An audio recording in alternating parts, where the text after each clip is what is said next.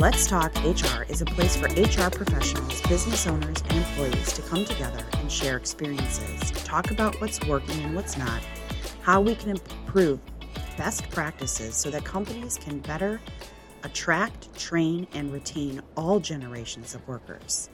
We all know that there has been a huge shift in what people want. Generations are coming together more than ever on what's important. Mental health has been brought to the forefront of everyone's mind.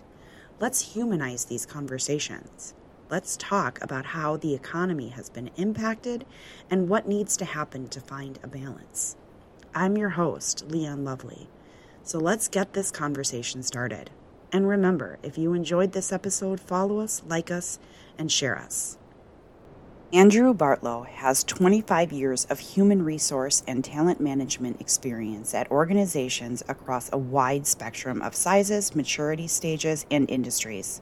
He is the co-author of Scaling for Success: People Priorities for High-Growth Organizations, has a master's degree from a top program in his field, and has been CECP, CSHR, Six Sigma, and Executive Coaching Certified. Andrew leads Series B Consulting, which helps businesses to articulate their people strategy and accelerate their growth while navigating rapid change. He also founded People Leader Accelerator, which is the preeminent development program for startup HR leaders. Welcome, Andrew. I am so glad that you agreed to talk with me today. Leanne, really happy to be with you. So tell me a little bit about your background and a little bit about your book that you released in January of 2021. I'm excited to hear about this. Oh, yeah. Well, thanks a lot. I have about 25 years of human resources experience at companies very large to very small and everything in between. A bunch of places that you have probably heard of and a bunch of places you probably haven't. Had a really fortunate, lucky, successful exit from the last company where I was the head of HR as they went public and went through a number of different mergers and acquisitions, and pulled my parachute a few years ago. Started consulting and advising private equity-backed companies, venture-backed companies, doing some independent work. As I was getting started with that, I wrote my bucket list book that Columbia University published.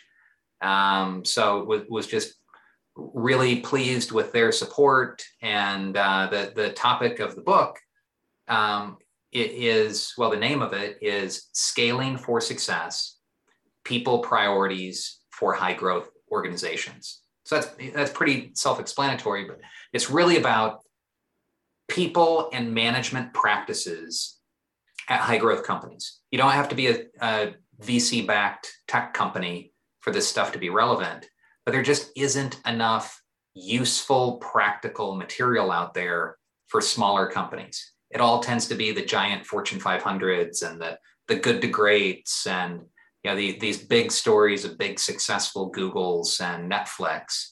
How about the other 99.9% companies?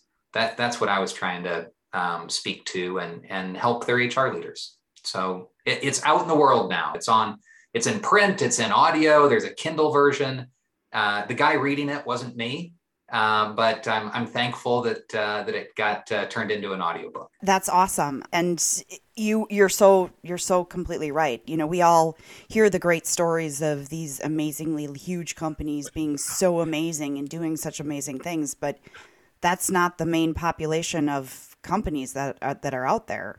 The little guys need just as much attention, and there's a heck of a lot more little guys or mid-sized guys than there are monsters of companies out there. So awesome. I have admittedly not gotten the opportunity to read it, but I have definitely, I'm excited to read it and take a look at it. So that's great. So you work with companies and their leaders to help with some of the growing pains that happen with growth in organizations. What are some of the main challenges that you see with those organizations you work with, and how does that vary from different size companies that you do work with? Yeah, I think there's actually a lot of consistency across size, across geography, across industry. I mean, the management challenges are not super unique. It's really more how you deal with those management challenges and the resources that you have to deal with them. So that the common theme that I see, maybe stronger than anything, but so one theme maybe stronger than anything is lack of focus, lack of clarity. Too many people at too many organizations are trying to take on too much. Mm-hmm. And when you do take that on, so this is maybe, number two of what I see a lot of is lifting and shifting. I see a lot of application of somebody else's best practices or whatever some leader heard about in an article they read over the weekend, or a founder group that they're a part of, or whatever company they worked at last. It's a lot of lifting and shifting, mm-hmm. without really thinking through what's right for them. That completely makes sense. Somebody reads a book at a small company and they hear, oh, this really worked at this company, but what works at everybody's different. And when you have such vastly different cultures from one organization to the next organization, trying to take a round peg and shove it into a square hole is just it's not feasible. It's not effective. And, I've talked about this with many other guests, just, trying to figure out the right solution to your particular problem. There's typically not just some prepackaged, and that's, again, why somebody like you coming in, being able to identify what that is, work with somebody. And then you mentioned that, one person trying to take on so many different things at the same time, or, shifting from one role to another. And I've mentioned this to other people. HR people right now they're spread so thin, mm-hmm. that it seems like often things get dumped on them. And then all of a sudden it's like, oh, I completely forgot about that. I have to take care of that. And it's not just HR professionals right now. We're at a threshold of having the least amount of employees at almost every company trying to do the most amount of work right now. So it's very interesting. And I'm assuming that you're dealing with that on a regular basis. Well, heck, I'm a founder myself of a couple of different enterprises. So I see this and I feel this, and I need to take more of my own medicine, frankly. Have more focus, mm-hmm. have a clear plan. I might have coined this, so I'm going to say it. You can move 30 things an inch or 3 things a mile, right? In most cases, it's more helpful to move those 3 things a mile. Right. And then, like, what should you work on? What best practice is best for you? Somebody else said this: context is king. Mm-hmm. So you really have to understand your own unique situation to figure out what to do about it. And so, buying somebody's book, I used to hate Mondays, because the CEOs that I would work for would come in on Mondays with all these grand new ideas of stuff that we had to do that they heard about over the weekend. And then it was up to me to try to figure out how to talk them out of it, or how to make it work at an organization that it was never really designed to work at. Mm-hmm. Right. Oh, I had similar experience. One of the sales leaders would come in with, I have this new idea on how we can be better salespeople. And then the next week it was the next flavor of, I have the greatest idea of, and it was like, can we just get through one training session and figure one thing out before we've moved on to the next thing? Because can we just master one skill and become really good at that one thing before we try to become semi-good at everything? Which comes back to focus. Right. Right. And in a lot of small businesses, I can't think of anywhere this isn't true. There's a lot of stuff that has to get done. Mm-hmm. Right. And some of those things can be done just okay. You don't have to be great at everything. But if you're trying to help a business be successful, you should probably pick a few lanes and really, I don't know, I'm going to mix some metaphors here, but you should have the express lane where certain really important strategic things, you make sure that those happen. and that those happen on a timeline and don't get pushed to the side when emergencies come up. Yeah. So, as the founder of People Leader Accelerator, I am sure that leaders come to you with all different challenges, small, large. Has the complexity of this changed over time with the increased, visibility into people's lives because of technology, or is it, relative to the times that we're in? I'd say that the noise and the risk of distraction has definitely increased, right? Across all sorts of different companies. There's still this need to ruthlessly prioritize. Mm-hmm. So it's really easy to get caught up in all the stuff that we're able to hear about with our Apple News feed or whatever's popping up in our notifications. And the availability of information can be really distracting. Mm-hmm. And it's easy to fall in love with bright, shiny objects and keeping up with the Joneses and that sort of thing.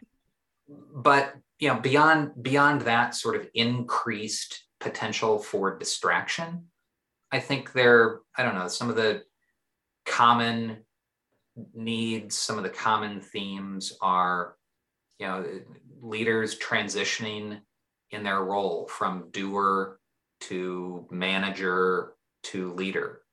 I try to help HR people elevate from service provider to designer, from like bringing the burger to designing the menu and the experience at the restaurant, and help leaders, whether they're a CEO of a investor-backed company or whether they're an HR leader trying to figure out a founder relationship, help them navigate relationships with their stakeholders. Mm-hmm. So has the complexity of the world around us changed that in a big way? I don't know. It's easier to be distracted, but it's all the same problem. It's different flavors of ice cream, but it's all still ice cream. Right. So have you seen a change in what leaders need? And do you think that it's directly related, possibly to the pandemic? I mean, obviously, as there's been a shift with people working from home, right. There's been a shift with the different things that employees need from those leaders. Have you seen that those leaders are needing more guidance from you? I mean, I would assume that this is a whole new world for so many people. Oh yeah, well for everybody. Like there have been a whole lot of global pandemics. I guess the Spanish flu was 100 years ago or something like that. And remote work is at this level is something new. And mm-hmm. I'd highlight pay transparency as being one of the drivers of the Great Resignation. There's a lot going on. That said, I'll key in on the word that you used, need versus want. And I talked earlier about the distractions and the volume of information coming at us. So yes, there's a lot going on with pandemic compliance requirements. Well, who can be tested and who can come to the office or not, return to the office and remote work and comp rates and Great Resignation, skilled labor is impossible to find or recruit or retain nowadays. So lots of talk about all that, but I'd encourage leaders to think hard about what they need. What should you be working on? What is most important for you right now? And less about getting tied up in, again, that flavor of the day or the bright, shiny object. So what's really critical for your business to figure out, and then don't overcomplicate it. So with that in mind, I guess I'll give that as a long preamble and try to answer the question around what do leaders need? I think leaders need some reflection time.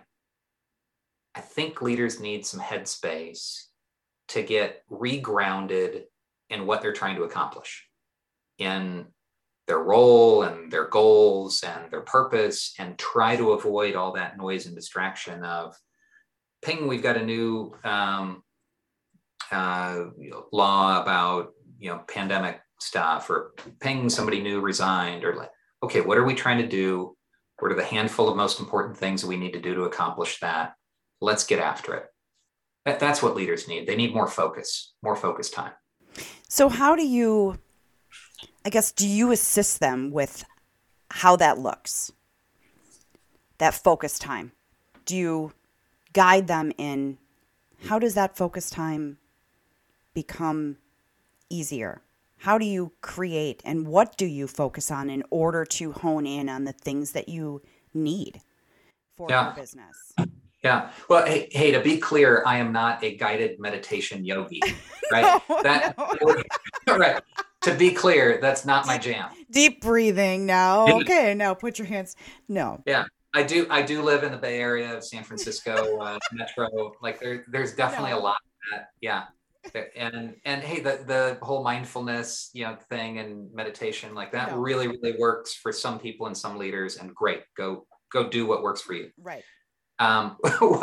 What I help with is pointing out some of those obvious things, Okay. right? Like pick out your 3 things that you're going to move for a mile. I have the freedom be able to give the straight talk to the HR leaders and CEOs and investor groups that I work with to say, like, where's the list of things that are most important? Mm-hmm. How about we write it down together? Oh, look, it's 47 items. But what's most important out of those things? There's a really nice model by Patrick Lencioni, a prolific author, 5 Dysfunctions of a Team. He's got a bunch of other books out there. The latest, I think, is The Advantage, where he uses the 6 questions for clarity. How do we behave? What is our purpose? What's most important right now? I won't list them all. Right. That feels too much like a quiz that I walked myself into. But the point is clarity. And so how do I help leaders? I'm holding their hand, walking with them, doing org planning, doing prioritization. I help a lot of my HR clients build a people plan. What are the 3 most important things or however many most important things for your HR organization to deliver, and how closely aligned are those things to what's most important for your company? Mm-hmm. That's often a missed connection.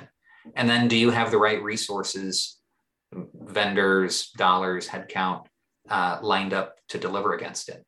So it's honestly not rocket science. It's just the ultimate collection of a lot of stub toes and accidents through a 25-year career of working with a bunch of different companies, and doing some of that organizational planning.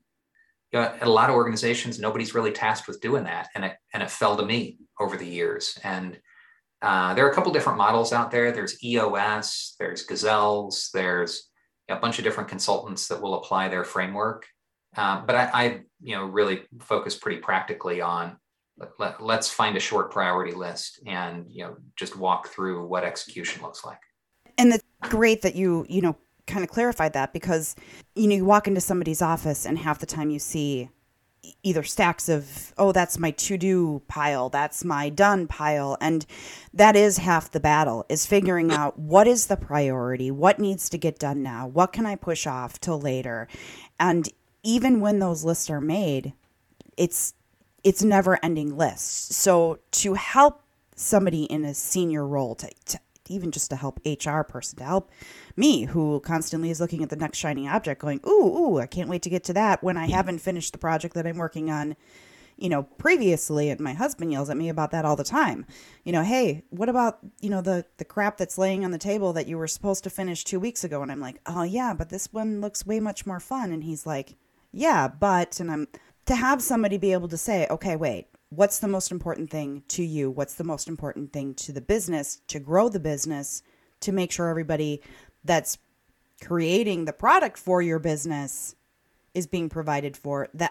That's half the battle, to keep that going, and then obviously growing. And there's a lot of companies out there that may be able to keep it going, but don't understand what that looks like if you are growing, and what those growing pains look like, as you want to scale up, and and you hear it all the time of companies who hit maybe $1 million mark, and then they just can't level up because they don't have the tools in place. And once, or if they hit that 5 million mark, they don't know how to, go on beyond that. It's at all sizes and stages. I have a client I'm working with right now that's $600 million and they're trying to get to $1 billion. Like those are big numbers, Right. but it's different. Like I saw actually somebody who went through my People Leader Accelerator program just put a really thoughtful article out on LinkedIn today. And he refers to organizations like potted plants. I loved it. I hadn't heard. Yeah. All right. So here's a connection. If the organization is growing, it's going to need to be repotted into a different pot over time. Otherwise, it'll die. It'll outgrow the framework that it's in. And so, things are different at different sizes and stages and complexity, and just knowing that and maybe moving into the bigger pot before you absolutely need it, but not too early. Don't drop your little cactus into a giant bathtub. Be aware of that natural transition. Right. And wow, that's a great analogy. When you first said that, I went, I don't understand. But as soon as you started walking through that, I went, but I also kill every plant that's in my house. So maybe I should learn something from that. I need to credit the author on that. Daniel Illis from Vinted. Yeah. Okay. Well, yeah, that's absolutely great. A great analogy. And again, yeah, I kill every plant in my house. So maybe I should read that. Also help me in business, right?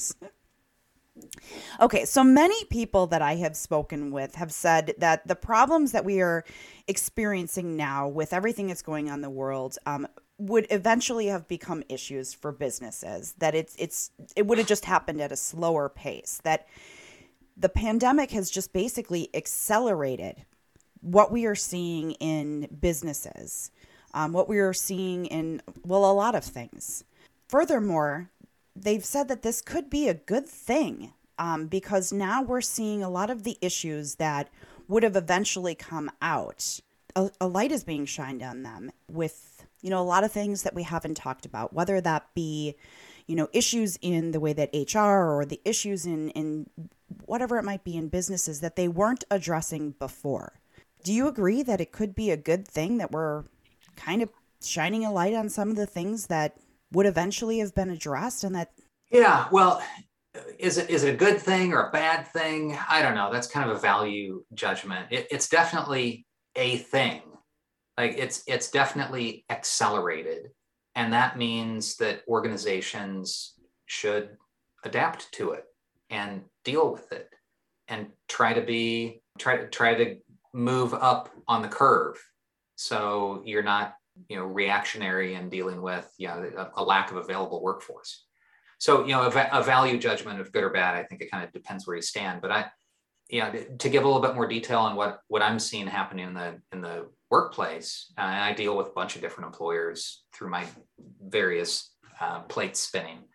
With technology, we have dramatically increased the visibility of pay rates, so you can find out what different jobs make at different places.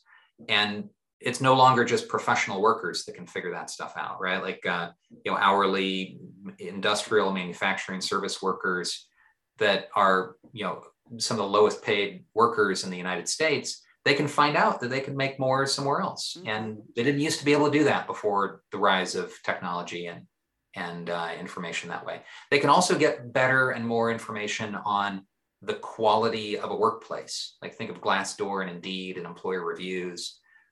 So they can figure out, hey, is this a good place to work or not? And that, so technology has increased transparency in the workplace. And so whether that's related to the pandemic or not, I think it's accelerated people looking around, looking up and trying to figure out, is this the right situation for me? I think the pandemic has been a point of reflection for a lot of workers, whether you're working in a cafe or you're the CEO of a big organization. You look up and you look around and you say, what things are different? What do I want my situation to be? And those moments when you reflect and look around, you're frankly more likely to make a move than you are when you're not looking around, when you're just doing the work. The other big area is remote work. So technology certainly enabled remote work, but those core tools have been around for a long time. They just really accelerated the adoption, forced by some of the stay-at-home orders.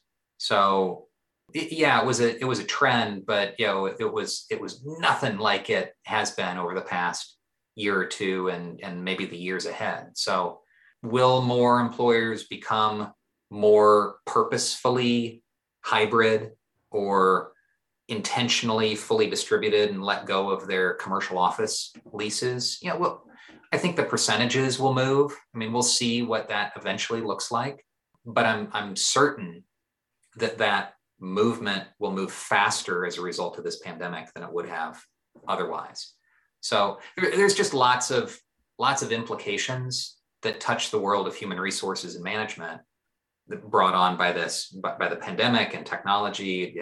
It affects productivity, it affects performance management, learning, compensation, attraction and retention. There's a lot going on in the HR world related to this confluence of events and technology. Yeah, absolutely. And an interesting fact that I read is that remote workers that were polled are 22% happier than people that are not working at home, because of the fact that they are able to do and have a higher work-life balance. They're happier, but they're putting in over 40 hours, 43% more of the time than their counterparts who are working on site. And the reason that they said that they were doing this was because, one, there's no commute. So instead of having to get up and leave the house at 7:30 to make it to work, and that's being, depending on where you live, you may have to leave at 7 to get there at 8. You may have to leave at 7:30 to get there at 8, whatever your commute is. But no longer do they have that commute. They can get out of bed. They can have breakfast with their family if their family's there. They can drop the kids off at school and then and for most cases, your children are within your school district, which is usually within a certain radius of your home. They're back at home. Getting to work by 8 o'clock is quite easy. And if you don't have to leave your house at all, getting to work by 8 o'clock is very easy. So they're gaining all of this time. So all of a sudden putting in that extra half hour, extra 2 hours of work doesn't feel like you're putting in that extra hour or 2 hours of work, because you're really not, you would have otherwise been sitting in your car on your way to work. So having those individuals who are putting in that extra time is all of a sudden not a big deal to them,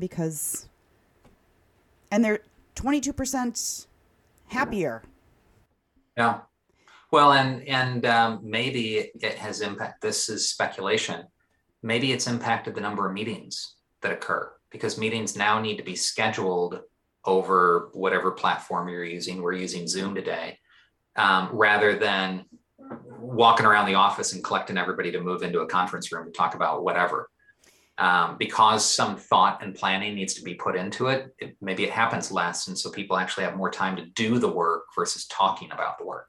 Correct. You also don't have employees hanging out in the lunchroom talking for 25 minutes about their weekend or about how their kid did this, or, and I was one of those employees that, you get me on a conversation, I wonder how I ended up doing a podcast. I was one of those employees who would sit and chit chat about, how are you, what's going on? And think about the hours.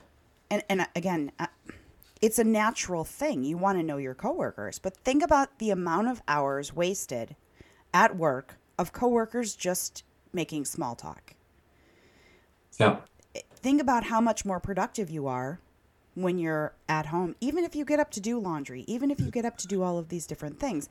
And again, I'm not arguing one way or another. Okay. There are a ton of employers out there who are still dug in and say, we will never go remote. It just won't work for us. And Again, essential employees, they can't. Most of the essential employees, healthcare workers, police officers, you can't be a police officer and work at home. You have to be out there. We need you out there. We need firemen out there. We need our healthcare workers out there. And if you are any of those, thank you for your service. Thank you for doing that. But there are a ton of positions that can be done at home, and some employers are still saying, no, we won't do that. But the technology is now available. And to say that you're disconnected from the world, we are very much connected right now, having a conversation. You're in San Francisco, I'm in Wisconsin. And yet we are still finding a way to connect through a platform. And I don't know how I went off on this tangent, but I do have a tendency to do that. Well, hey, I'd love to follow up on a couple of those comments, and that is that with remote work, there's still a value in building relationships. Most things still get done in organizations through relationships and who knows who versus a really clear process flow or list of instructions. And so, knowing who you're working with and, having a connection with people, that gives you more meaning, that gives you more purpose. Those are all kind of fluffy things that are hard to pin down to hard economic value. I'd suggest that there's as more organizations move to more distributed environments, there will be more intentional gatherings rather than these drop-ins. So that's probably useful and probably money better spent than fancy office space in one particular geography. We're making predictions now. All right, so here we're doing this. In 2022, I think there's going to be an increased focus on worker productivity and performance. So all these people that are working somewhere where their managers can't see what they're doing, yes, maybe they're working more hours. Yes, maybe they are more productive, but there's very little right now to ascertain whether that's true or not. And so I think there will be a rise of tools and technologies, and hopefully not like nanny cams in people's home offices, right? How scary is that? But I think there will be a lot of interest in figuring out, is my team working on the right stuff to ensure that we get stuff done if we're not all together where we can follow up with each other. Yeah. And, right now, I know that when one of my close friends, she's in accounting, and I know that when her computer is idle, her company knows. So, there are some form of that now. There is some way to, I have Teams. I have Teams on my work computer, and when I'm away from my desk, it goes to an idle mode, and my boss knows if I don't have a boss who's like, hey, where are you? Not that I have a problem. I'm at a meeting. For my day job, I'm in sales. So I'm all over the place. Today I was taking meetings in my car. It's the way of the world when you have the ability to do technology that way. Now, I've been in a sales role for many years of my career, so I'm used to being out on the road. I'm used to being, half the time not in the office anyways.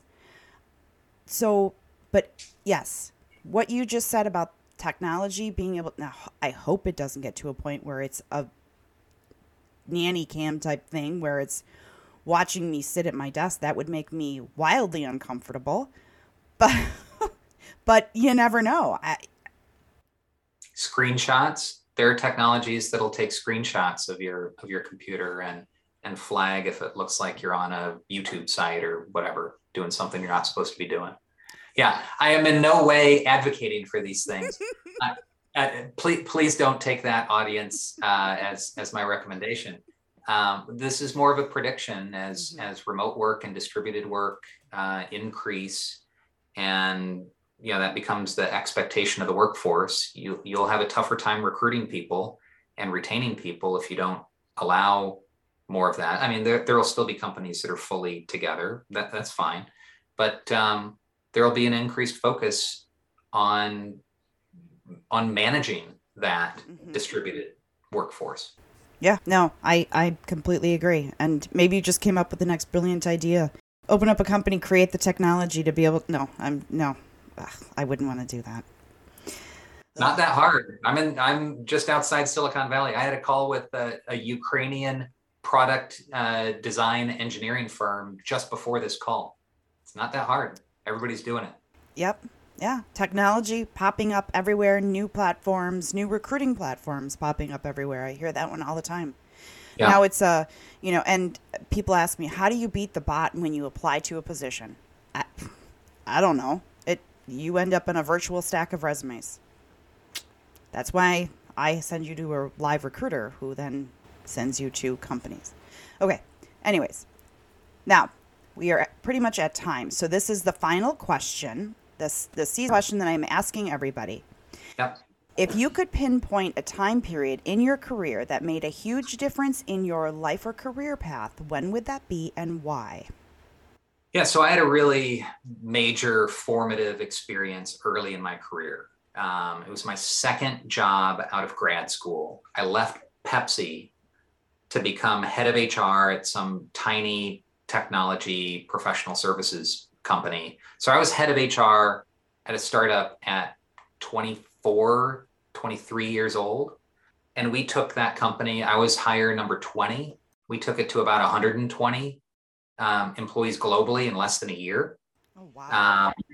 And then, this definitely dates me, but then the dot-com crash happened and it completely went out of business. It went from 120 to zero. So talk about a tremendous formative experience. Lasted a year. We went from 20 to 120. We went from local to national to global. And then we went out of business. So during that time, I learned how to partner with finance. So we were doing all the workforce planning. We figured out we couldn't make payroll. We had to talk to the CEO, founder about that. I learned how to interact with a business leader, a CEO founder, which is a very different animal than a air quote professional founder that grew up inside of a company that somebody else started. I learned prioritization at that small company because everything needed to be done and everything was on fire. And bottom line, I just received a lot of hard knocks and stub toes along the way. And it makes a story that I'm telling 20 years later. So that was a really formative experience for me that helped accelerate my career path through some of those hard knocks. Wow, 23? You were 23 when you director of HR? Wow. That is an experience. And I'm sure one that really launched you into, a whole lot of new understanding of things.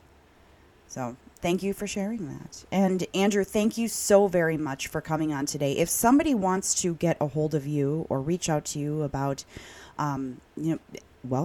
your book or your services, how would they go about doing that? Great. Well, thanks for the underhanded pitch. I'll try to hit it out of the park. LinkedIn is a great place to find me. There are not that many Andrew Bartlows.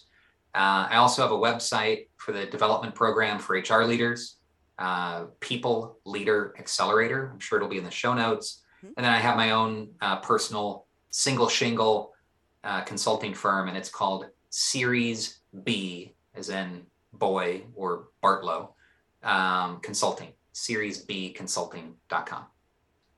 Perfect. Well, thank you again. It's been awesome. Thank you. Thank you again for listening to Let's Talk HR. I appreciate your time and support. Without you, the audience, this would not be possible. So don't forget that if you enjoyed this episode, to follow us, like us, or share us. Have a wonderful day.